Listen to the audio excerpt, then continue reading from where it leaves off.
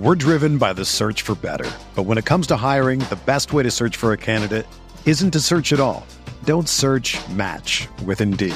Indeed is your matching and hiring platform with over 350 million global monthly visitors, according to Indeed data, and a matching engine that helps you find quality candidates fast. Ditch the busy work. Use Indeed for scheduling, screening, and messaging so you can connect with candidates faster. Leveraging over 140 million qualifications and preferences every day, Indeed's matching engine is constantly learning from your preferences, so the more you use Indeed, the better it gets.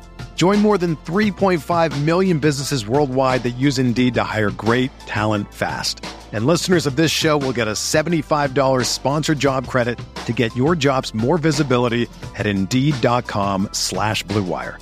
Just go to Indeed.com/Blue Wire right now and support our show by saying that you heard about Indeed on this podcast. That's Indeed.com/Blue Wire. Terms and conditions apply. Need to hire? You need Indeed.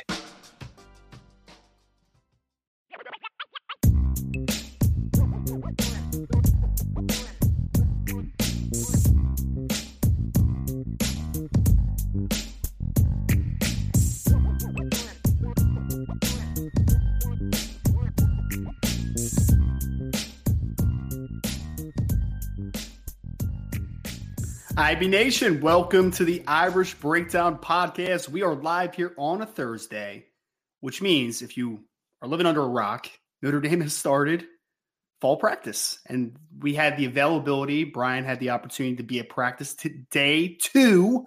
Notre Dame football, everything getting kicked off. We also have very big recruiting weekend. Most people know that today, the 27th of July, Deuce Knights, star quarterback out of the state of Mississippi, 2025 quarterback, is on campus, which will have obviously some updates there. You should go to boards.irishbreakdown.com, so I'm sure I will have some juicy updates on that later today as far as how that great visit went before he goes out of Ole Miss for the 29th. Also have a big recruiting weekend this weekend on the 30th, which is Sunday. The Grill and Chill is what they call it. It is their cookout for recruits. 2025 players. I think we're over 20 now that are expected on campus, and that is also on the visitor list at boards.irishbreakdown.com. So we're going to do a little bit of a visit preview. We're, of course, going to start the show, though, talking about Brian's practice observations from day 2 of Notre Dame football. Also talk a little quarterback conversation for 2025 with Deuce Knight on campus and where this recruitment might go and what the next step is in case it doesn't go quite as Notre Dame would want it. So, Brian, day 2 of being back at practices, man. I know you were super pumped to be back in person this year. How was day 2, man? Everything was good. We're driven by the search for better. But when it comes to hiring, the best way to search for a candidate isn't to search at all. Don't search, match with Indeed. Indeed is your matching and hiring platform with over 350 million global monthly visitors, according to Indeed data, and a matching engine that helps you find quality candidates fast. Ditch the busy work. Use Indeed for scheduling, screening, and messaging so you can connect with candidates faster. Leveraging over 140 million qualifications and preferences every day, Indeed's matching engine is constantly learning from your preferences, so the more you use Indeed, the better it gets. Join more than 3.5 million businesses worldwide that use Indeed to hire great talent fast. And listeners of this show will get a $75 sponsored job credit to get your jobs more visibility at Indeed.com/Blue Wire. Just go to Indeed.com/Blue Wire right now and support our show by saying that you heard about Indeed on this podcast. That's Indeed.com/Blue Wire. Terms and conditions apply. Need to hire? You need Indeed. It was good. Yeah. I mean, so just so people understand, we saw 5 periods out of minimum 18. They'll have 18 to 21 per period. So we're also not supposed to be talking about injuries and things like that. So we won't get any of that stuff. But, people asking, oh, this guy wasn't there. That guy wasn't there. They weren't there for the 5 periods we were at. But sometimes guys are getting treatment. Sometimes they're in certain protocols and things like that. So I'm going to talk about what we saw instead of what I think may be the case because of what I didn't see. So we'll focus on that today. So first of all, Ryan, the way the practice went on is obviously they went through stretch and all that kind of stuff. We were outside all day today, which was really cool. I liked, just getting the sun out and being out there, seeing all the guys go through practice. We got to see warm-ups and all that jazz. It's not terribly hot out there, is it? Because right now the heat index in Jersey is 104. So it's pretty hot. I mean, it's nothing like that. Good Lord. It's nothing like that. Yeah. We're not in nearly the shape that you guys apparently are. Yeah. But it was hot out there. It's pretty toasty outside today, but not unbearable hot or anything abnormal for this time of the year. So what we saw today, Ryan, is we got a chance to watch them go through a defensively and offensively a tackling circuit. So we got a chance to see the running backs a little bit more today. It's more of an, I shouldn't say even tackling circuit because they're not allowed to tackle. It's more of angles, taking proper angles and coming to balance. And yeah, exactly. That kind of thing, more so than anybody doing anything related to tackling. So it's not even fair to call that. But we get to see guys run around a little bit. They did a turnover circuit on defense, and then they went right to the shoots and footwork drills. So we didn't see a ton from the defense today in that regard. I think the linebackers are probably the most active of what we saw today. So I had a chance to watch some of the D-line, a little bit of the D-line, not a lot. Watched a lot of the linebackers today. Because, again, if you're watching 5 periods, that's 5 25-minute periods, 5-minute periods, 25 minutes, and it's not a lot. So if you're going to try to watch every position, you're just going to get very little of all of them. So I tried to zero in on a few. So I spent a lot of time watching linebackers today. Of course, running backs, because there was a couple periods in practice, Ryan, where the running backs were off doing drills while everybody else was not doing like a typical position drill. So I watched them. And then there was also a period where they were going through some different circuit stuff where the offensive line was going through drills. So I got a chance to watch them as well. So, saw a little bit of the quarterbacks today, running backs, tight ends. A little bit of tight ends, but offensive line a lot, linebackers a lot. So we'll focus on those today and then be back at it tomorrow, and I'll focus on other positions. And that's the thing that I'll be doing is, just kind of focusing on different positions on each day. You see a little bit of everybody, but you focus on, because we don't get like one-on-ones. There's no 7-on-7s. There's no team. Right. It's just drills. Yeah. Right. So it's like, well, this guy on scholarship at Notre Dame looks athletic. Woohoo! So but it is good to see him. Please don't take that I'm complaining about it. It's just like we have to understand the context of what we're seeing so that we don't make too much out of things. But it is still good to see, like seeing Jason Onye in person, right? And that's one of the things I talked about in my practice report. Yeah. When you see him really up close and personal, you realize just how big he is. Because he doesn't look that big, because he's not like your typical D tackle where he's got like the big gut and like the really big, he looks not big. But then you see him in person, you're like, it's a pretty big kid. And you see how muscular he is, but then you see how well he moves, and you see those type of things. Getting to see Charles Jagasaw in person, you see 6'7", 330. You see Sullivan Absher, 6'6", 326. You're like, hope that's not a lot of bad weight. Then you see him in person, you're just like, because you've seen Sullivan Absher, you're not surprised probably him being 326. He was never 295 like they made him to be. He was always over 300 pounds. Yeah, but he's got to reshape his body, but he's not a fat kid, right? And that's just big. It's nice to see that when you see them up close and personal, see how they move their feet, those type of things. Now, I can't say all the linemen have good weight. I think Tai Chan needs to work on just reshaping his body a little bit and making some of the weight better weight. Saw that today. But I do like seeing guys up close and personal in those areas, Ryan. There's certainly value to seeing it and seeing guys move around, watching Jadarian Price move around and seeing him with that burst and all those things are important. Eli Raridan's a guy I talked about. So there was a lot of that, but I'll tell you what, there's not a lot else I would have rather been doing this morning than being out there watching. I just wish we could have got a little bit more of it. That's my only complaint today is I wish we could have got a little bit more of it. That picture that was circulating about Jason Onye last week, I played a little game with my wife and a couple of friends. I was like, how much do you think this guy weighs? And they're like, 230. I'm like, that man is over 290 pounds. Like, that's absolutely insane. So yeah. And I also saw Charles Jagasaw in person down in San Antonio as well. And he is just a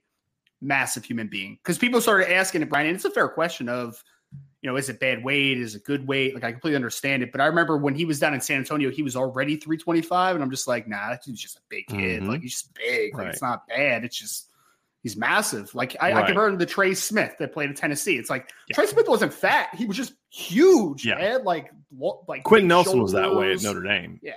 Yes. Quentin was 330, 340, but he wasn't fat. He was just massive. Because I saw Trey Smith in high school, Ryan, and broad shoulders, big waist, and when I mean big, I just mean circumference. Not like my waist is big because I need to lose weight. Like he's just Like a kid could be in like 3% body fat, and he's going to have a huge belt size, right? It's just big thighs, big hands, like really big hands, big feet, just big head. Yes.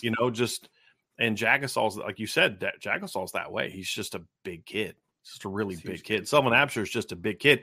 And Jagasol makes him look not big. You know who I saw today that was bigger than Jagasol? Not so much broad, but definitely height-wise and like broad shoulder-wise. Like I should say broad and like the look. Tosh Baker looks big. Yeah, he's like 6'8". He's the tallest guy on the roster. Let's start there, Ryan. Let's just kind of start with the offensive line since we're already kind of getting there. Let's just kind of dive into that a little bit of what we saw from today. Let's do it. So this is, of course, going to go over some of the observations that Brian has on his post-practice observation that's live on irishbreakdown.com. But I will tell everyone, if you're not on the message board, boards@irishbreakdown.com, he always gives the subscribers and the people in the premium message board the first dibs on his observations after every practice. So make sure you go there because you'll get it quicker than absolutely everybody. But let's go offensive lineman, Brian. I know that you already hit on Jagasol and Absher a little bit, but you highlighted most of the freshman class that was able to be in attendance here, obviously. Because we got to see him move around, right? Yes. Like that's the thing is we got to see him move around a little bit today, a little bit more than yesterday as we were focused on other things because they were going through some drills. So one thing that I don't remember, we were talking about this today. Vince was there and Chris Summers was there. He's a friend of Vince's. He is helping us out. He was an offensive line coach at a local high school, but we were all kind of watching this part of the drill as they were doing a turnover circuit, and we were all supposed to be watching different things, but we all ended up watching the offensive line. I don't remember Harry Heastan using shoots a whole lot, to be honest with you. And I don't necessarily love shoots for offensive linemen if you have to use it correctly.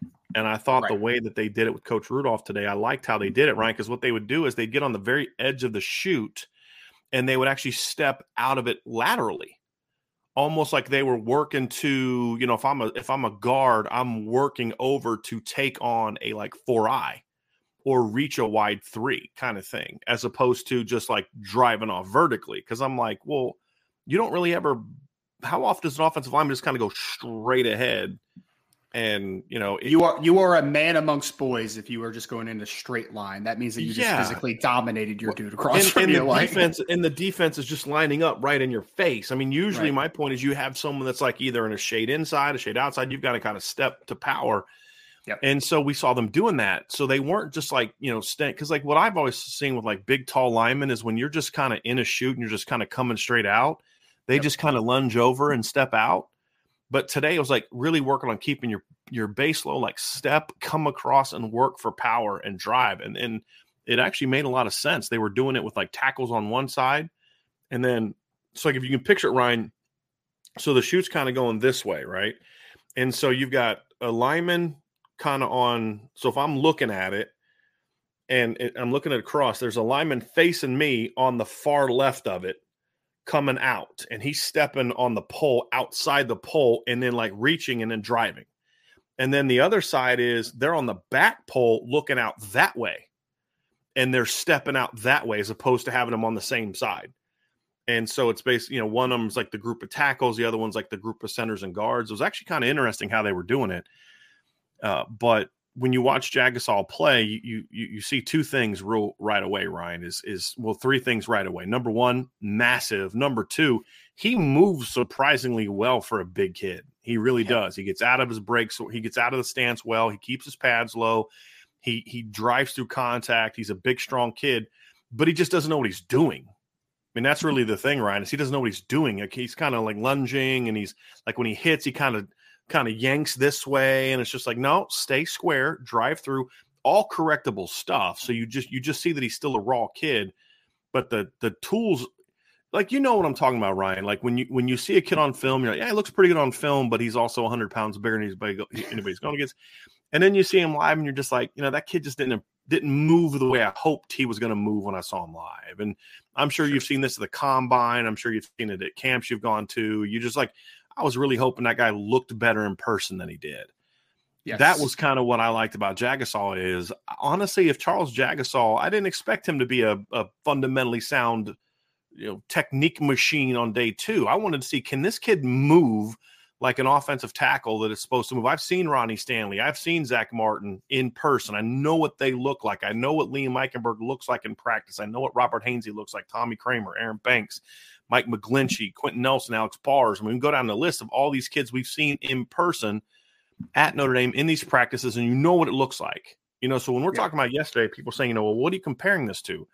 I'm comparing it to, well, what does this running back room look like compared to when I was at Notre Dame's camp watching C.J. Prosise and Torian Folston and Josh Adams and Dexter Williams, or the receiving core with Will Fuller and Chris Brown and Corey Robinson and, all these talented players. Those are what you're comparing it to. So when I watch Charles Jagusah move, I'm like, yeah, okay. I'm seeing a guy that moves and works like the elite guys we've seen. He just now has to learn how to play the game. And you saw that from Sullivan Absher a little bit today, too. Now, Sullivan's got a little bit more, I don't want to say, I just don't know a better term to use. He's got a little bit more pudginess that has to be worked on, which that's just his body type. We've seen that. Mm-hmm. But he looked like good. Like you could tell Sullivan had a really good summer. Yes. Of just really working and getting stronger. He didn't look as kind of pudgy as he did before. Well, Brian, can I say I saw him down in San Antonio, and I mean, me and Sullivan talked. Like, I thought he had a little bit of bad weight on him at that point. Yeah, I did. But then I saw a picture of him when he was at the Blue and Gold game visiting. I'm like, oh, he's working his butt off. There's no doubt about it, because his body is looking already a ton better, and that's before he even got to campus. So there was some bad weight to work off, and it's totally fine. It's about what you're working towards. And some of it's still there, but not to the degree that we saw when we first saw him. And the first time I ever saw him in person was that April of the Blue Gold game, the weekend he committed, right? And so those are good things. Those are things that you want to see. You want to see a guy that's in better shape and those type of things and working on it. But I liked how he moved, Ryan. I don't have a clue, because here's the thing about playing tackle, right? You have to be able to play in space. And that doesn't mean are you athletic enough to play in space only. That's part of it. You have to be athletic enough to play in space. But you also have to have a comfort level in space. With what we've seen so far, I can't answer that question with Sullivan Absher and Charles Jagusah. I can't. Right. We need to see more. We need to see them with pads on. But the one thing that you do evaluate about young linemen on a day like today is, do they at least have the athleticism and length at the minimum to do it? And there's no doubt those two kids have that. Yeah. That was an encouraging thing to see. There was no doubt to me that Sullivan has the foot quickness and the change of direction, watching him come out of that with some quickness, even watching him hold bags, because like the way linemen do drills is like you have a group going and then kind of the younger guys will hold bags. Even just watching him hold bags, it's like, okay, yeah, this kid's got something to him, right? It just works in progress. The guy that really impressed me today with his footwork and just how smooth he was Sam Pendleton. Mm-hmm. Like just watching him go through drills, you're like, okay, you can tell which of these freshmen has 15 practices under his belt already. Sure. You know what I mean? There just was an understanding of what he's doing. And Sam was always a guy that I thought, at least as a senior, had probably pretty quality footwork. He did a much better job as a senior, keeping his pads low, driving through that. So he already had that. But I was worried, Ryan, when I saw that he'd gained 14 pounds. Like, okay, I hope it's good weight. And it is. Yeah. He doesn't look like a freshman anymore. I'll just say that, right? But he moves well. He's a guy that he's not at guard, Ryan, just because he's a thumper. He's got the ability to move and work and get to the second level, that foot quickness. You watch him drive, because when they do these drills where they're driving out of the stance, you can kind of see, okay, is this guy heavy-footed, or is this guy like really picking him up and putting him down without then – because here's two mistakes that you can make, right? Number one is you get too low or you lunge and you're getting really and you're heavy-footed because you're just not real athletic. The other one is you're going really fast because you've stood up and you're basically running. I mean, you know what I mean? Like you see these drills with young offensive linemen. They're like, well, I was going fast. Well, you were standing up running. You're never going to block like that. It's, can you come off? Can you keep that base? Can you keep your feet where they need to be and really power through while maintaining that base? Do you have that foot quickness? Can you pick them up and put them down? Right. And Sam has that. He certainly has that. Brian, has there ever been a bigger offensive line class of freshmen? Yeah. I mean, you're talking 330, 326, 314 Sam Pendleton. Chris Tarrick is over 300 pounds as well. Joe Otting is the lone small offensive lineman right now, and we knew that he was going to be a kid that had to gain weight. Like, this is a massive offensive line group this year, man. I don't know of one that's this big across the board. Like the 2014 class had Quentin Nelson and Alex Bars. They were both really big. Sure. But they'd also had Jimmy Byrne, who wasn't that big, and Sam Mustipher, who wasn't that big. Sam was more like a Zeke Carell body type, even coming out of high school. The 2013 O-line class, Ryan, was really long. Like that class could match this one in height. You had Mike McGlinchey was 6'7", Steve Elmer was 6'6", Hunter Biven was 6'6", Colin McGovern was 6'5", and John Monthos was a short guy at 6'4". But Elmer was like 305. McGlinchey was like 260, 270 coming out of high school. McGovern was 285, 290.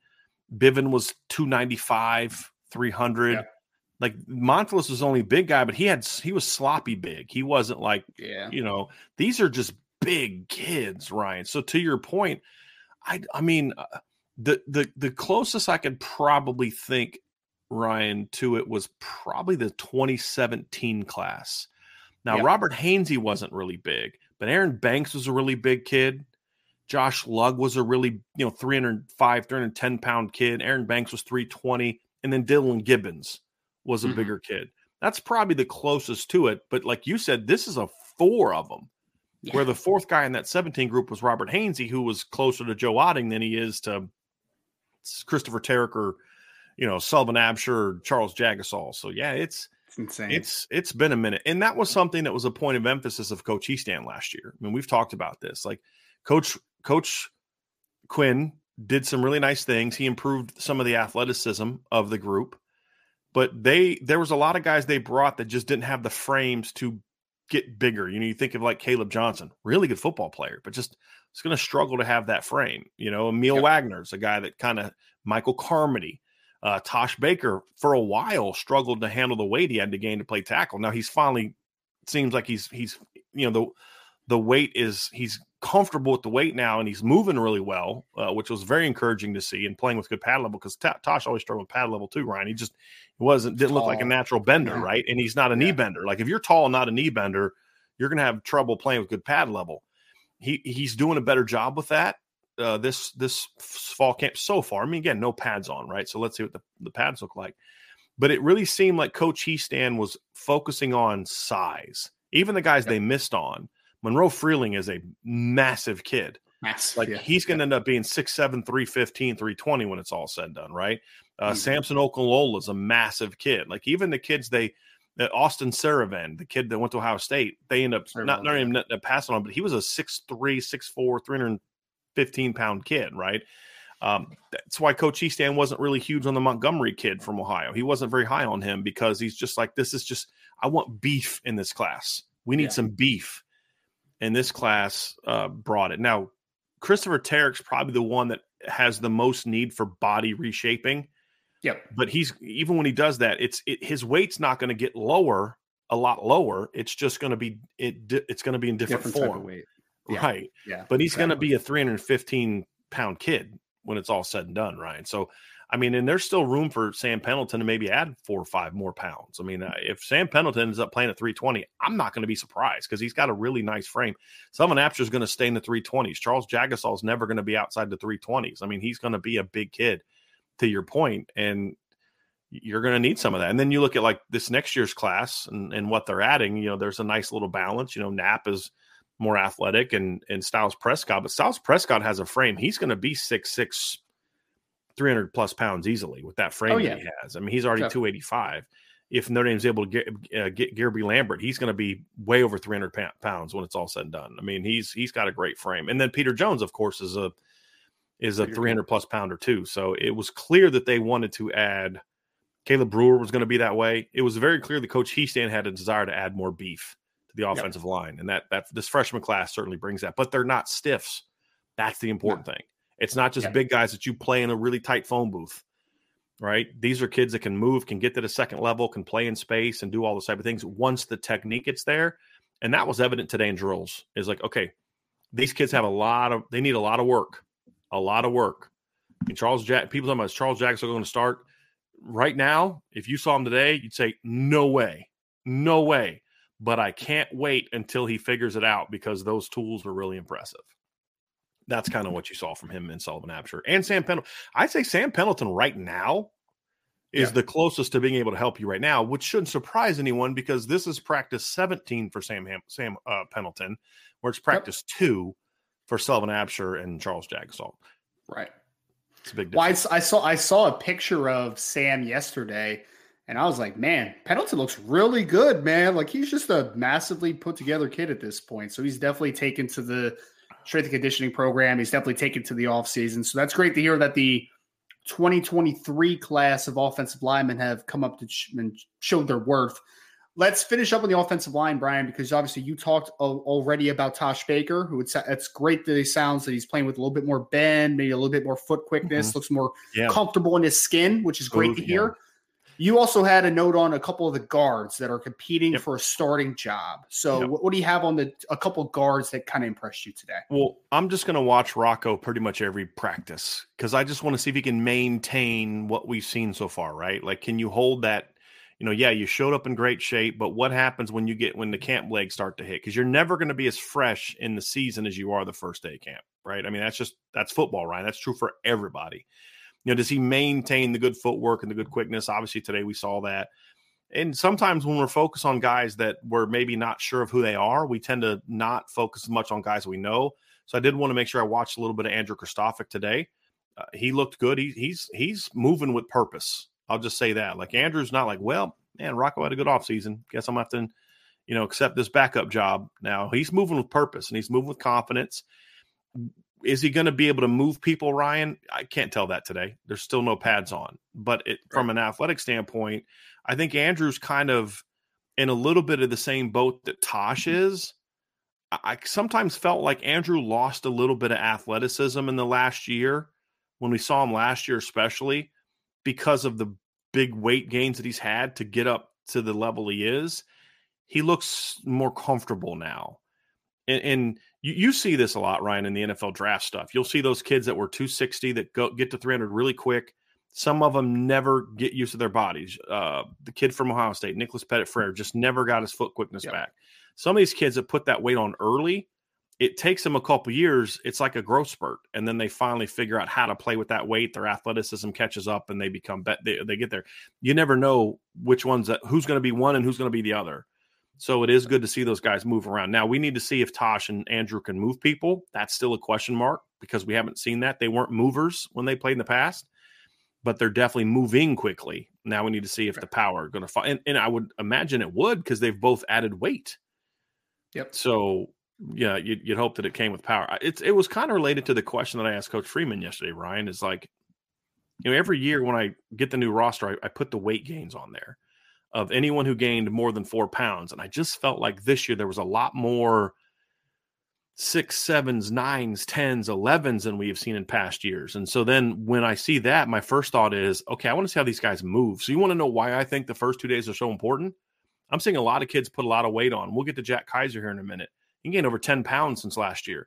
That, to me, it's not a red flag. It just, light goes on. Okay, let's see if he can run with this weight. And you see that with some of these linemen. It's like, okay, these guys are putting on the weight. Are they adding power, or with the extra weight? Are they losing agility with the extra weight? Those are all questions. And from the offensive line, there were a abnormally high amount of 5+ pound weight gains on the offensive line this year. Yeah. 2 reasons why, Ryan. I think one of it is it's still a very young group. Joe Alt's still just going into his junior year. But even like Zeke Correll, even, Joe Alt, who's a junior, gained 7 pounds. You say, okay, well, but are they moving? That's always a question. Are they still moving? And I saw no one take a step back in movement. And matter of fact, I thought they worked quicker because I wasn't at last year's practices. But if you remember, I had somebody videoing the offensive line almost every day as they're going through these drills. So I'm able to kind of compare them. And I like how they're moving. I really am. And they're going to need to because they're going to be asked to do – they're going to be asked – I don't know if you were able to listen to yesterday's show, Ryan. Based on what we saw scheme-wise, they're going to be asked to play outside of the box more this year, if you catch my drift on that. They're not just going to be playing right here as much this year. And they're always – Coach Heasan was always a here to the second level. But the run schemes that they were employing this last year, with Coach Easton, they weren't doing that. It's going to look a lot more like what they were asking those guys to do in 2017 than what they were doing in 2022. So again, it's not the offensive line coach being the reason for it. It's the play calling being the reason for it. We're just going to see them moving a lot. So it was kind of like, well, you're asking them to move a lot, but you're putting weight on all of them. Right. But they're moving fine so far. So far, so good, Ryan. We'll see if it continues, but so far, so good on the offensive line. I'll say what, Brian, how good this offensive line is going to be. I expect it to be very good. It's a question mark, obviously, to just how good as of right now. We're in preseason, but they are certainly going to look the parts. There's no doubt about that. Coming off the bus, you'll be like, oh, okay. Yep. Not gosh, too bad. Yes. Well, when Joe Alt's like, you're not like third, when Blake Fisher's probably your like, because he's the only person right now I have a question about because he's lost a lot of weight. Yep. And 310 is still big, but some guys at 310 can't move people the way they could at 325. Sure. And so Blake looks great movement-wise. My question is going to be, since he's gone kind of the opposite direction of everybody else, is can he still move people? And we're not going to know the answer to that till the pads come on, but he's moving great. But when Blake Fisher is now like your fifth or sixth biggest offensive lineman at best, I mean, think about it. When Notre Dame, if the starting lineup is Andrew Kristofic and Billy Schrouth at guard, Blake Fisher is your third biggest offensive lineman. If your starting lineup is Rocco Spindler and Billy Schrouth, Blake Fisher is your fourth biggest offensive lineman. So, yeah, they got a little bit more beef to them this year, Ryan. I mean, there's no doubt about it. But they're moving well, and that's going to be the key. This is a big offensive line. And that's partly why Emil Wagner looks so small. Right. Just because, like, he's bigger at 288, but he's still like 10, 15, 20, 25 pounds lighter than so many of these other guys. I mean, it's a massive offensive line. It really is. It really is. Well, I think that balance really matters. It's a great note, right? For a team that we expect to be more diverse with what they're going to run offensively, you need guys that can move and be able to move people at the point of attack. So I think that balance is going to be very important to get to. Brian, we usually start with quarterbacks, but we pivoted to the offensive line for good reason. That's obviously where the conversation was going. You had a couple small notes on the quarterbacks. I saw Kenny Minchey mentioned. I saw Sam Hartman mentioned. What was your quick evaluation or observations of the quarterbacks today? So we saw the quarterbacks basically going through individual drills and then throwing some routes on air. So we didn't seem like read their defenses and all that. They were working on a couple routes that require them to read across the field. So like sort of the working horizontally across the field. They were also doing some unique drills where they're kind of like doing a handoff and then they kind of got to move out and they get a ball tossed to them and then they got to throw off platform. And just in this particular drill, you could really tell, and Vince will talk even more about it probably tonight, but you could just really tell who was and wasn't comfortable throwing off platform. Kenny Minchey and Sam Hartman, it's second nature to them. And just changing arm angles and all that kind of stuff, they do it second nature. Steve Angeli's really uncomfortable with that. And I've always believed, Ryan, you don't really change that. You don't go from being it's like when remember when a couple of years ago when we were watching the Simses work with Jack Cohn and they're trying to like change his arm angles. Like, guys, he's a fifth-year senior. He's not changing his arm angles, right? I mean, this is who he is. And then when we got to the season, we never saw Jack do that because that's just not who he is. That's kind of how Steve is. So it's not a negative. It's just you're just not going to ask him to do – if he's your quarterback, if he's your starting quarterback, there's just things you're not going to ask him to do in the RPO game that you may ask Kenny Minchey and Sam Hartman to do. That's just the reality of it. He's going to do more. He's going to do different things because like Bryce Young can throw different arm angles. Tua could throw with different arm angles. Mac Jones wasn't really a different arm angle kind of guy. So it's not one's better than the other. It's just when one guy's your starter, hey, we can do certain things in the RPO game, play action game, out of the pocket game that we're just not going to ask that guy to do. And you just have to tailor your system to it. So this isn't a knock on Steve. It's just an observation of something he just doesn't do as well as those other guys, in my opinion.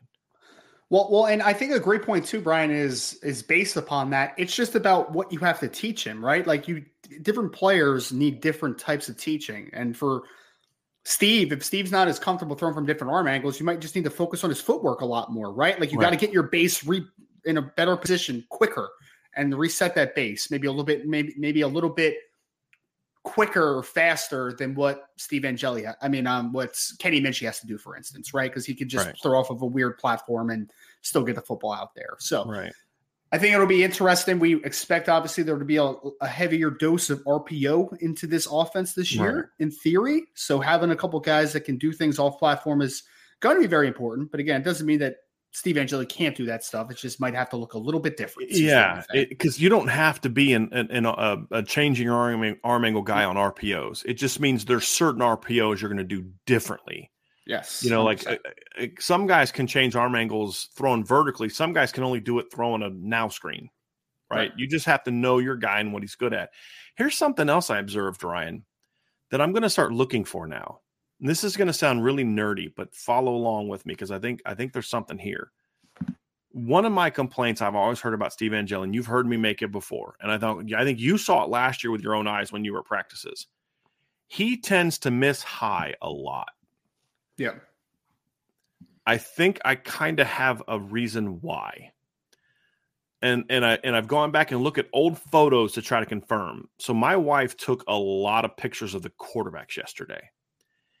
And almost every single shot she would take of a quarterback, she would just click, click, click, click, click through the whole process. So it's like here, here, here, here, here.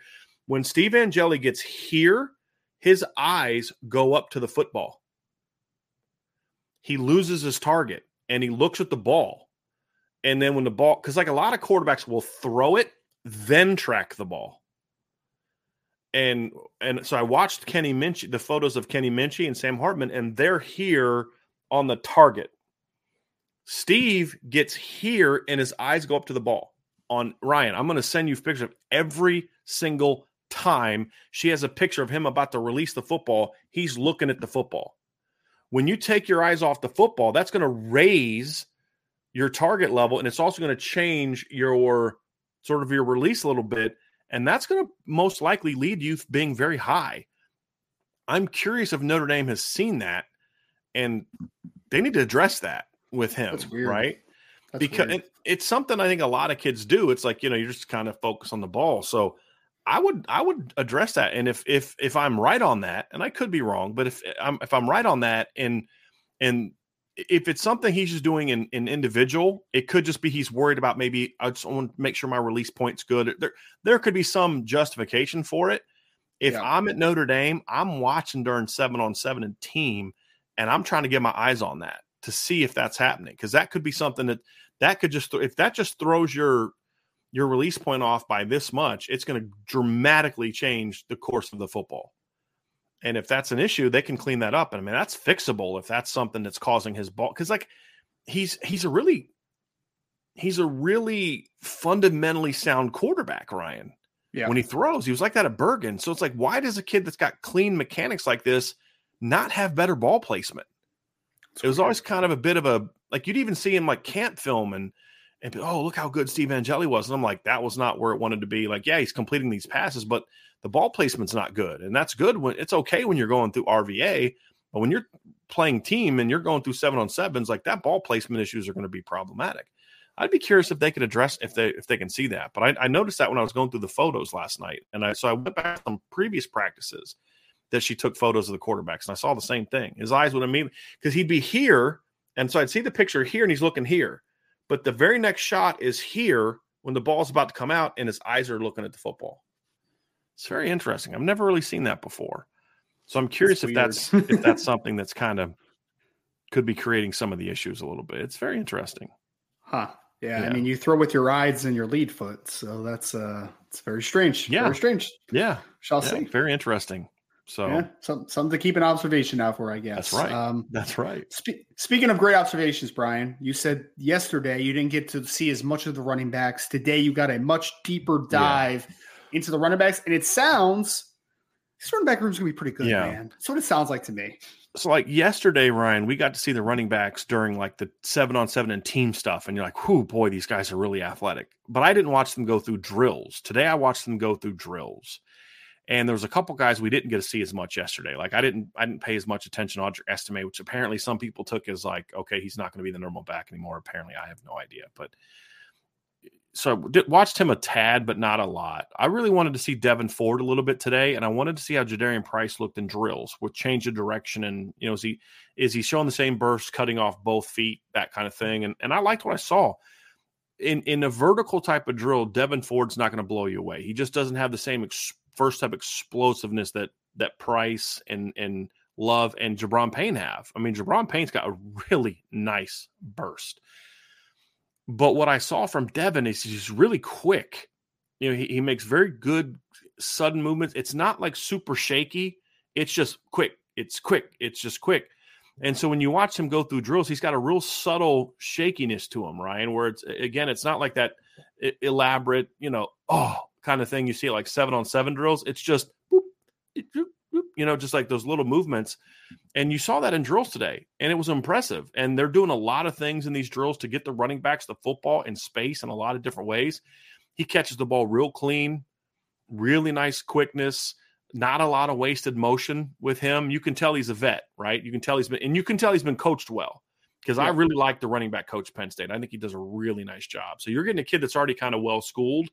Now it's just about getting him caught up in your system. But I liked what I saw from him today. They also did a lot of pass pro stuff today as well, Ryan, which I like to see. Day 2 of camp, you're already doing pass pro. That was good to see.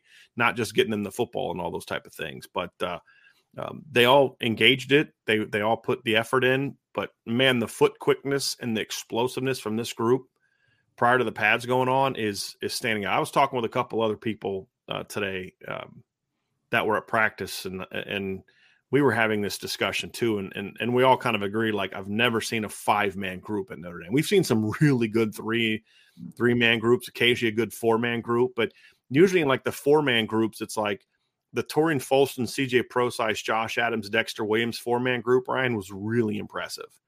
But 2 of those guys are true freshmen. You've got a senior, a junior, 2 sophomores before you even get to your freshman class. So it's an impressive looking group of players. There's the speed is there, the quickness, and there's different body types. Like Jeremiah Love has a completely different body type than the other guys. Jadarian Price has a completely different body type to Jabron Payne. Jabron Payne's like that prototypical Midwestern running back that you think, Ryan, like 5'10", big biceps, big thick calves, big thick, thighs and butt, and really quick and powerful with some juice. You know what I'm talking about? Like the guys like Wisconsin's had, that's Jabron Payne. And then there's Jeremiah Love, who's like 6 foot plus, slender, really cut up and explosive. Right now. Yeah, right. And yeah. then Jadarian Price is kind of like, he doesn't have the thick lower side, but then his upper body's just jacked. I mean, they're really all different. And then, of course, there's Audric Estime, who's 230 pounds. But there's different body types there too, Ryan. But the athleticism of this group is just really impressive. It really is. Like I made a comment yesterday, like Audric Estime is the slowest running back they have, probably by a decent amount. And people took that kind of the wrong way. What I'm saying is think about how athletic you have to be for Audric Estime to be the guy that is least impressive athletically. Just pure speed and movement skills. That's impressive because we know Audric, I mean, again, last 10 games, 6.6 yards per carry. And him and Devin Ford are kind of down here at the bottom as far as athleticism. That's an exciting thing because we know who Audric is. We know what he can do. This group's got a lot of ability, Ryan. There's no doubt. I mean, it's an embarrassment of riches at this point. I know, obviously, Devin Ford didn't have the career at Penn State that he wanted, but, I mean, that kid was a high-caliber 4-star player coming out of high school as well. Yeah. So, I mean, you're talking about a bunch of 4-star kids, a couple top 50 kids in there with the Jeremiah Loves of the world. So, I'm excited about running back, man. I know that some people have question marks outside of Audric because of, some injuries and some younger guys, and I completely get it, but I'm excited to see what the running back room is going to do this year, and off to a good start, it seems. Yeah. I mean, athletically, right? Yes. Like receivers, you're defined – when you're a ball carrier, you're defined by what you do when the pads come on, right? But it's a great place to start. It's a great foundation to start. Last note that you had, Brian, was you kind of had a little bit of notes on a wide receiver as well as a couple tight ends. So maybe we'll group this one together as pass catchers. Yeah, just real brief because I didn't watch them a ton. We kind of know what Jaden Greathouse and Rico Flores are going to do. So drills don't matter a whole lot for me for them. I don't really care what Tobias Merriweather looks like in drills. I don't care what Jaden Thomas and Chris Light. But reason I watched a little bit of Braylon James today because in the spring, Braylon fought the ball a little bit. Because he was thinking about so many things, he would just fight it. You know what I mean by that, Ryan? Like he wasn't clean. He wasn't confident. He wasn't crisp. He was just like, he was thinking about my top end and am I taking the right angle? Oh, shoot, the ball's coming. You know what I mean? And it's just like, he a lot would of stuff fight on a his little mind. bit. Yeah. Well, yesterday I saw a little bit of that okay, he was better yesterday. Okay, it was at first day, but then today too, I'm seeing him. I'm dropping balls over his outside shoulder, balls that are a little extended. He's reaching out and making nice catches for me. That great one-on-one catch yesterday over Jade Mickey. So that was an encouraging thing to see. Like, was it mental for him in the spring? He's just trying to get caught up for everything, or did he just not have great hands? And so seeing him catch the ball clean and crisp and just not thinking as much. Now, he still has a lot of work technically, like he's still thinking. And I would imagine there's probably going to be some times in team where he is fighting the ball. But again, that tells me that's a mental thing of he's just got so much on his mind. But once he is more comfortable with the technique and the assignments and the alignments and all that kind of stuff, then he'll be back to clean and catching the ball clean. Because in drills, like if a guy doesn't have great hands, he's going to not have great hands all the time. Now, some guys don't have great hands in the team period because mentally they're just not comfortable and they're now thinking about it, right? As opposed to just doing it. So when you're an individual and doing stuff that they were doing today, you're going to see a guy just naturally do what he's comfortable with. So to see Braylon catch the ball clean today, to me, was really good because the speed's there. And you see that in every drill they do. You're like, that guy comes off the line with a little bit different burst than everybody that's not named Chris Tyree. That's just what you see when you watch these drills. I mean, because like Tobias is really smooth, and Tobias has some decent top end speed too. But Tobias is a build up your speed kind of guy more so. But he's just more fluid and smooth. Where Braylon just has that just at the snap, just bam, he just kind of comes off the line with a different speed today, or any day really. But now to see him catching the ball clean, you're like, okay, he's getting there. Like he's going to need some time, but yep, the tools are all there, Ryan. That's the whole point, right? We're going to find out if Braylon James can ever develop into a great receiver, but he catches the ball real nicely, and he's really explosive. Eli Raridan, same thing, catches the ball really clean. I wanted to see him cut off of both feet today. And his burst off the line is really impressive. I mean, fastest 10-yard split in the history of tight end play, as we all know. Sarcasm for those people who are new to the channel.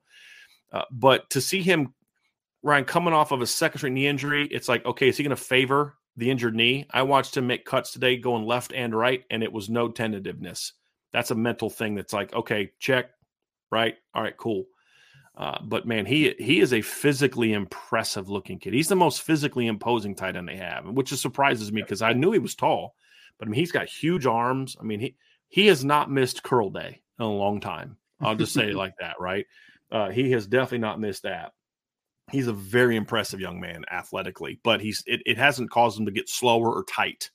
He's still a very fluid athlete, just an explosive fluid athlete. But the mental block of getting past the tentativeness of the knees was nice to see that today.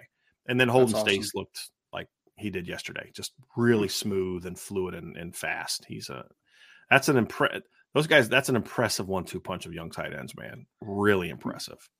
I'm telling you, man, if Eli can get back healthy and stay healthy, that sophomore tight end group is pretty dang good, man. It's talented. It's really, really talented. So I'm looking forward to seeing what Holden can do, obviously, using the spring momentum that he has, being one of the only few healthy tight ends in the room during the spring and transitioning that momentum this offseason.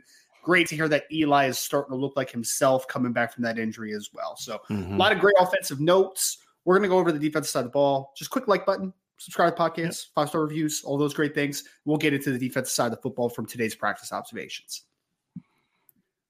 Brian, usually we start with the defensive line, but your first notes of the day were about some senior linebackers that everyone likes to throw shade at. So let's start there. So, just the reason I don't have a ton on the D line and the DBs just because of the nature of what they were doing today. There just wasn't a lot to evaluate. Hey, guess what? Benjamin Morrison looks good in the back pedal. All right. I mean, okay. But yeah, the linebackers, one of the guys that I kind of had my eyes on, I want to see how he moves in camp. Yep. So when I saw Jack Kaiser's roster number, 232, 232. Right? Yeah. He was like 223 last year, but he was playing barely 220 the year before. You're like, okay, fifth-year seniors don't usually make healthy 9 to 10 pound weight gains. That's more of a, hey, we need you to play inside more, put weight on. And it's not always, it's not that it's bad weight. It's good weight. Jack, he looks like $1 million, but that extra muscle, 8, 9, 10 pounds of muscle can make you get stiff and tight and lose some explosiveness. That was a big fear I had with Jack Kaiser, because the one thing Jack can do, as we've always said, is he can run. Well, Ryan, I can tell you he has not lost a step at all. I mean, if anything, that first step is like every bit as good, if not maybe even a touch better than it was in the past. So he's moving around really well. Like, he looks every bit as thick as JD Bertrand now. Like, seriously. I mean, but still moving very, very, very well. Which makes sense, because I think JD's number was 233 on the roster, and then Jack's was 232. Yeah. So, but you'd see it on film last year. JD just looked thicker than Jack, right? I mean, they're very similar, like height wise and all that, but like from a thickness standpoint, it was very obvious that JD was thicker than Jack. Yeah. Well, one was definitely a Mike, the other was definitely a Rover. Correct. Like, there's no doubt about it. Yes, they look very similar now. Like size-wise, but Jack is still moving very well in the drills we saw. You know, the foot fire is really good. You know, the doing the lateral stuff, that's really clean. And then the get downhill, that was really clean. And, you know, this is something minor. It doesn't necessarily mean it's going to translate but just watching him pop the sled today, there's just a little bit more to it with the lower body, just a little bit more boom through the hips, you know. And you can tell that I'm in football coaching mode, because I've said the word boom about 37 times in the last 2 shows. But you could just see that explosive. It's just a little bit more explosiveness through the hips. Right now, here's the question for Jack is, as you get deeper into fall camp, can you maintain that weight? And from a conditioning standpoint, you never know until you do it. But the way he was moving around today, Ryan, it looked very natural for him. So that was good to see, which then leads to potentially the opportunity that potentially he could play more inside this season in the nickel sets, which is very important. I was also interested to see, Brian, because I know you had a note on Maris Loifeld. Maris also had a little bit of a weight gain this year. He's up to 239 pounds right now. Athletically, how's he looking at 239? I mean, he actually looks – so one of the intel pieces we got this summer, Ryan, really was more in the spring, kind of like post-spring summer workouts, was that Maris was looking a little bit more burst, a little bit more, you know, lateral quickness is better. Not that the speed was better, because the speed was fine, but just movement-wise, lateral quickness, plant and drive, change of direction was just better now that he's an extra year removed from the lower body injury. I see that. I mean, just the movement skills, Ryan, just the you know, really clean side to side, really nice plant and drive downhill. None of that none of the stuff we saw today from Jack and Maris and JD, none of that is going to tell us if they're going to be good linebackers or not, right? But you got to have a baseline to start with. And on day 2, are you moving around? Because the worst thing, and I know you've dealt with this too, Ryan, as a player and a coach, is you get that guy that put on that, I need to gain 10 pounds this offseason. Right. And then they show up and you're like, this guy's not moving well. So then your whole camp is geared on, we got to reach, get that bad weight off and try to get your foot quickness back, those type of things. So you always want to see, okay, are they moving well with that extra weight? Sure. And, you know, Maris he doesn't look 239. He's put together pretty well. He's got his hair's a little bit is like more braided. So it's like it was in the bowl game. So it's hard to sometimes to pick him out. I forget where he is, because I'm looking for the hair, you know, but that kind of, this is going to sound weird, but like the way his hair is now, it almost, you see the upper body, you notice the upper body a little bit more now, you know, where it's like the big head looking thing because of the hair was coming out. You maybe mask just how broad shouldered he is, if that makes, does that make sense what I'm saying? Like, it just kind of, okay, where does his hair end and his shoulders begin? I'm not trying to be silly here. I'm saying, like, it was harder to evaluate it because there was just so much more going on. Well, now with his hair kind of braided, you don't really see his hair. It's like you can barely see it hanging out the back. So you notice a little bit more that he's got a little bit broader shouldered, a little bit thicker. He's carrying that weight really well. And the movement was there today as well, Ryan. Now, again, movement and speed was never Maris Loifeld's problem. Right. But it is still good to see, you know, like you said, 239. Is he moving well? Does he still have that pop? Those things were all there today, and that was good to see. But it's the young guys, Ryan.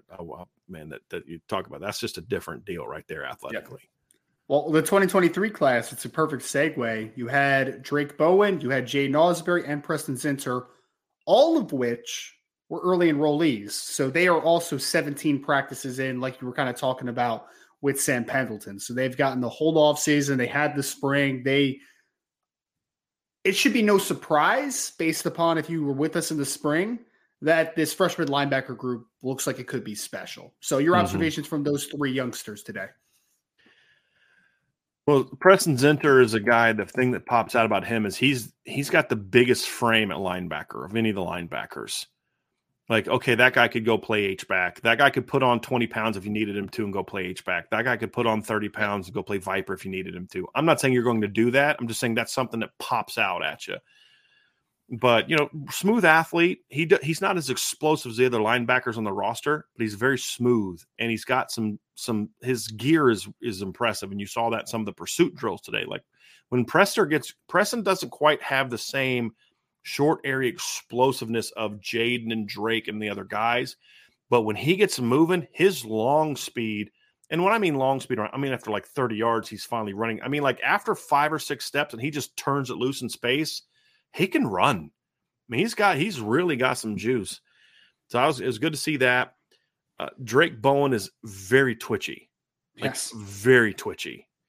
And like just does little sudden things. You're just like, that guy's just moves different, right? And there's a lot of that in the freshman and sophomore class, Ryan. Like you get on the field and you just see these guys and you're just like, that cat moves different. You guys talked about that with Benjamin Morrison last year, right? Like that guy just is a different gear than everybody else. There's a lot more of that in the freshman and sophomore classes than you see in the upper classes. And that's true with the freshman linebackers. They just move different. Blake already looks physically like he's got to get a little bit more defined in the upper body. Like he's a freshman. He doesn't quite have the definition, but he's still a muscular kid. It's going to sound funny, but he's kind of built more like a baseball player still than a football player. He's a big athletic kid. He just doesn't have that, like that same look, but he's 18-year-old freshman. That's going to come. But what you see is a really strong lower half, but not a big lower half where you worry about, is he going to slow down? Is he too big in the lower body? He's just a really well put together. He carries 235 really well. And his short area quickness, like he's like a prototype inside linebacker a modern inside linebacker with that range and speed. And it takes him 2 steps to be full speed with power. It's an impressive thing. Now he's got to learn, technique in the defense and all that. But man, he's an impressive athlete. And you can just watch Drake in practice when Bulla's talking or Coach Golden's talking to somebody else. He's just kind of zeroed in. Listening. Yeah. You can just see that. Like he's trying to learn. That's a good thing. And you see that with Jaden Alsbury too. Jaden Alsbury is similar to Drake from an explosiveness standpoint, but his acceleration is really impressive. And he is smooth, Ryan. Like he just glides. It's almost like Drake is twitchy, like just and he just looks like he's shot out of a missile. Right. Jaden just kind of, it's like he's floating. He's just smooth, man. It's just like change of direction is like an easy thing for him. His feet just move so light and nimble, but he's also really explosive too. It just looks different. He just moves different than other guys, which leads me to believe this is the kind of kid that if he can maintain this level of athleticism, can be a situation where he could be more of a Jeremiah Owusu-Koramoah than a Jack Kaiser at Rover. What I mean by that is I'm not trying to say Jaden is going to be as good of a player as Jeremiah. What I'm saying is when Jeremiah Owusu-Koramoah was at Notre Dame, you could play your 4-2-5 with a true Rover in your nickel situations as well. You could play it in passing down. So when you played North Carolina in 2020, you didn't have to sub him out and go nickel, because he could do a lot of the coverage things that you would get out of your nickel. There was that range and those type of things. I don't know how much you can do that in a man defensive scheme. We'll see. But the point is, you can play him in space in all situations the way he moves if he can maintain that. He's just a really rangy, which, again, you don't think barely 6 foot. You don't think rangy when you hear that kind of athlete. but he is. You think because of just how short smooth legs and pitter patter and all that yes. stuff. Yeah, he is smooth and rangy. I really like the way he runs around. Like even little things like Ryan, they're doing this drill where they were simulating like a boot, like a tight end running back catching like a little, either a slide route, a check slide, or a better way of doing like a free release screen. You block down and then you kind of release out of the flats, you catch the ball here and then you turn upfield. And then the linebackers were working on their pursuit angles. Mm-hmm. And even just watching that, you're like, that kid just moves at a different speed than everybody else. Like he's just a different kind of athlete. Now he's got to learn the defense. He's got to get stronger and all that. But you just look at it and you're saying, man, this is a really athletic group of players. Yeah. Really athletic group of players. I mean, I'm excited about this young class, man. I mean, because obviously not focusing too much on defensive line today, Brian, but I mean, hard not to get excited about seeing Armel Muka up at 280 pounds, like hard not to get excited about stuff like that as well. You had one other weight gain observation that you wanted to talk about. I know you already hit on, of course, everybody's favorite offseason sleeper, Jason Onye, but also Riley Mills, who's making the move inside up to 306 pounds this all season after being 296 this spring listed. Sounds like it's a good weight that he also put on. Yep. I'm sorry. This person in the chat talking about how practice started at 9:30 and it's already over. Is this like the Junction? Am I getting punked here or something like that? Boys. Like, what is going on? Is this Junction Boys again? Practices are never more than 2 hours long, like anywhere. What are we talking about? It's 2:00 in the afternoon. Like, so yes, there's a reason practice is over. I have no clue what's going on right now. Right? I sometimes think I'm just getting punked or something like that. Well, they have to limit the amount of time that you have with the athletes each day, and some of it has to go towards weightlifting, and some has to go towards meetings. Ryan, we're talking about if practice was still going on now, we'd be talking about a 4.5 hour long practice. Like, I've never had one of those over before. already. Like if the practice was still going on when this show started at 1:00. It'd be 3.5 hour long practice. I can't tell you the last time I was ever heard of a 3.5 hour long practice. I've never been. I have no idea what's going on or right a coach. Like, I just keep seeing the same person saying that over and over and over again, and I'm like, is this a joke? Like, I don't know if they're joking or not. So I'm sorry, I got a little distracted by that. But practice, we're talking about practice. That's strange. Riley Mills. Here's my concern, Ryan. Riley's up to 306. Yeah, and he's really big. But I wanted to see, does he still have does he still keep that burst? Does he still have the explosiveness?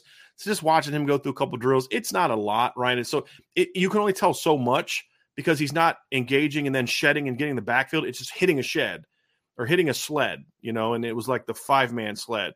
But just watching him come off the line, the foot quickness, the hand fire, the explosiveness, you saw the athleticism is where it was. He didn't lose a step by getting, because he's probably 15 pounds heavier than he was last fall and about 10 pounds heavier than what he was in the spring. So seeing him move around, very good weight. It's all up here.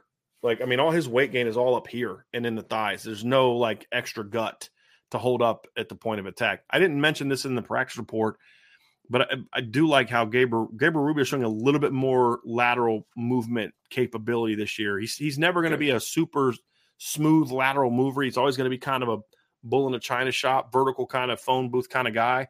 But seeing a lot more of him showing a little bit more ranginess, moving side to side in some of the drills today, that was encouraging to see. But they just look so much bigger inside this year than they did last year. Rubio's about 10 pounds, at least 10 pounds heavier. Yeah. Chris Smith was stout, but he was thick, but he was really short. Now you got Howard Cross at 6'1.5", 288 pounds. He's about 15 pounds heavier than he was last year at this time and still moving very well. But then now you went from 6'3", 285 pound Jason Adamiola to 6'5.5", 306 pound Riley Mills with 3 technique. Gabriel Rubio went from about low 290s last year to now 306 pounds. He's a big boy. Jason Onye, you went from barely 6 feet tall Chris Smith, 320 pounds, to now 6'4.5" Jason Onye, who's 290 plus, but just looks really big. And so they're much bigger than they were last year up the middle. That's a good thing to see, but none of them have lost a step, right? They're not adding size at the expense of foot quickness. And those are the things you look for in the first couple of days of practice. It's quickly changed the just the opinion of the interior defensive line just from last season to now, Brian. I mean, literally, you're going to trot out multiple 300-plus pounders, and basically everybody's now is, I mean, Howard Cross is the smallest guy listed right now at 288 pounds. It's going to be a regular on the interior. Like, that's just kind of where we are. Yeah. So now you have 288, you have two 300-plus pounders, you have a 294 in Jason Onye. Notre Dame is quickly, not even counting like Aiden Kiana if he's able to get some reps this year. He's also over 300 pounds. Notre Dame has a lot more beef inside defensively this year. There's no doubt about that. No doubt. No doubt. Yep. So I believe that is going to conclude the observations for practice. We talk about practice. Yeah, we talk about practice. Any last minute observations, Brian, before we get into a little bit of no? I mean, I'm just glad we're going to get to see him tomorrow again, and we'll get to see him a couple times next week. Just to see different parts and see how guys are evolving, and who looked great on day one, but is running with camp legs already in day 5. I mean, it happens every year, right? That some guys like, oh boy, I exerted a little bit too much energy on day 1 and 2, or I just wasn't in maybe the shape that I needed to be from a conditioning standpoint. Or do they maintain it, right? I mean, this team looks really good, Brian, from the standpoint of, like, we were talking today. I don't remember anybody like barfing in practice. I mean, that may sound weird to some of you, but if you've ever been around a football team, like, that just doesn't not happen. I don't remember a single kid yesterday. Hey, man, there's kids that go to rookie mini camps in the NFL and start barfing. So this happens. And I know it was a 17-period practice yesterday, but it was outside almost the entire time. It wasn't hot, but it was really humid. And today it's like 80, but it's really humid.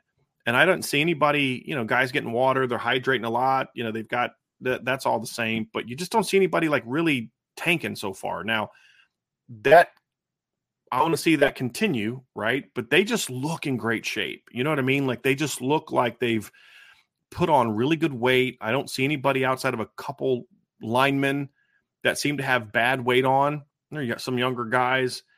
They look stronger. I mean, Cam Hart just looks more filled out, but it hasn't affected his movement at all.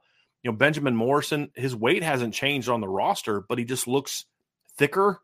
Hasn't affected his movement at all. The receivers are smooth. They look to be in great shape. That's a good thing. Their conditioning seems to be really good. Now we just need to see him maintain it. So I'm happy with day 2, but this is just part of the process, right? It's the building blocks, and I'm looking forward to kind of seeing last couple of days of what they're going to do. I'm probably going to try to spend a little bit more time on the D line tomorrow. Hopefully they do some drills that allow us to see them kind of get turned loose a little bit. Yep. Otherwise, it's just going to be like, well, yeah, this guy looks the part. Oh, by the way, Boubacar Traore might be one of the longest human beings I've ever seen in my life. Like, he's in like a drill. I'm curious where they're going to play him right now, because he looks like he could play Viper right now. I was going to say he's like 237. Yeah. So I mean, but he is definitely thinned out from his high school film, but it's probably good thinning out. He's going to put a lot of good weight on over the next year. But he is so long. He was like in a drill where he's like in a 2-point stance. Yeah. And he's bending his arms. His arms are bent like this, but they're still hanging way below his knee. It was just like, this guy is long. Armel Mukum is going to be an interior guy. Like, his days of being an edge player may already be over. I mean, he looks, he looks like, Ryan? He's like a dead ringer body type wise for Jay Hayes. Remember Jay Hayes? Okay. Who Notre Dame absolutely should have moved inside. Jay Hayes should not have been a defensive end in 2017, but you didn't have anybody else, right? But body type wise, Ryan, he is a longer Jay Hayes. That's what Armel is. He's not as tall as Boubacar. Boubacar's at least 6'4.5". Like, Brendan Vernon and Boubacar are both really like tall kids. Armel is much shorter. He's like 6'3", but he's got super long arms. But he is a thick kid. And it's not bad. Like, when I saw 280, he was one of the guys. I was like, okay, what's the weight? Is he like, has he got bad weight? Did he put a lot of it in his midsection? He's just thick, Ryan. Like, just big old backside, wide hips, big thick lower body, big calves, broad shoulders, big arms, big chest. He's a thick kid. He's going to be 300 pounds. And I wouldn't have said that based on high school film. I don't know that I would have seen that, but you see him up close and personal. He's already 280. That kid's going to be at least 295, 300 pounds and be athletic and super long. Like, he is a really long kid. Well, I remember the last time I talked to him, it was before he was enrolling, and he was already up to 265, 270 at that point. So I was like, oh, man, he's gaining some good weight. I mean, and he's a really hardworking kid, so I'm not surprised that it's good mass that he's putting on right now. Brian, to think Woodbury Forest if they have a hockey program, he could be playing college hockey somewhere instead of football. I mean, just think about that. But Woodbury Forest, this little tiny private school out in the middle of nowhere, is going to end up producing 3 really good football players for Notre Dame. Yes, they are. Because you had CJ Prosise and Greer Martini, who were high school teammates. Yep. And now Armel Mukum. Like, wouldn't have guessed it. Yep. Wouldn't have guessed it. But he's an impressive looking kid. I still want to see the past highlights of him playing hockey, but that's a conversation for a different day. But so that's going to conclude today's observation talk from Notre Dame's second fall practice. Make sure to stay tuned. Again, Brian will be back on the beat tomorrow to take it another practice and be able to give you all some instant analysis. Yeah, we're going to go to that a little bit before the mailbag. It won't be a ton, but we'll have a little bit of that before the mailbag. Correct. Yep. Thanks for saying We'll bang that out before the mailbag tomorrow and lead you all right into, of course, Friday Free for All mailbag. We're going to get into some recruiting talk next, including some 2025 quarterbacks and a little bit of a preview of the Grill and Chill recruiting event this weekend. Before we do, you just hit that like button for me. Subscribe to the podcast, that notification bell. You need to hit that because we're going to have a lot more shows coming up here very soon, including tonight on IB Nation Sports Talk, where Vince is also going to give you some of his takes from practice as well. Yeah. So make sure you hit that notification bell. If you're listening to us on your favorite podcast platform, 5-star reviews are always very, very much appreciated. If you want the early intel on practices, boards.irishbreakdown.com is the place to go. Of course, we'll have the free content as a little bit after that has been published on the board every single day from the practice reports at irishbreakdown.com.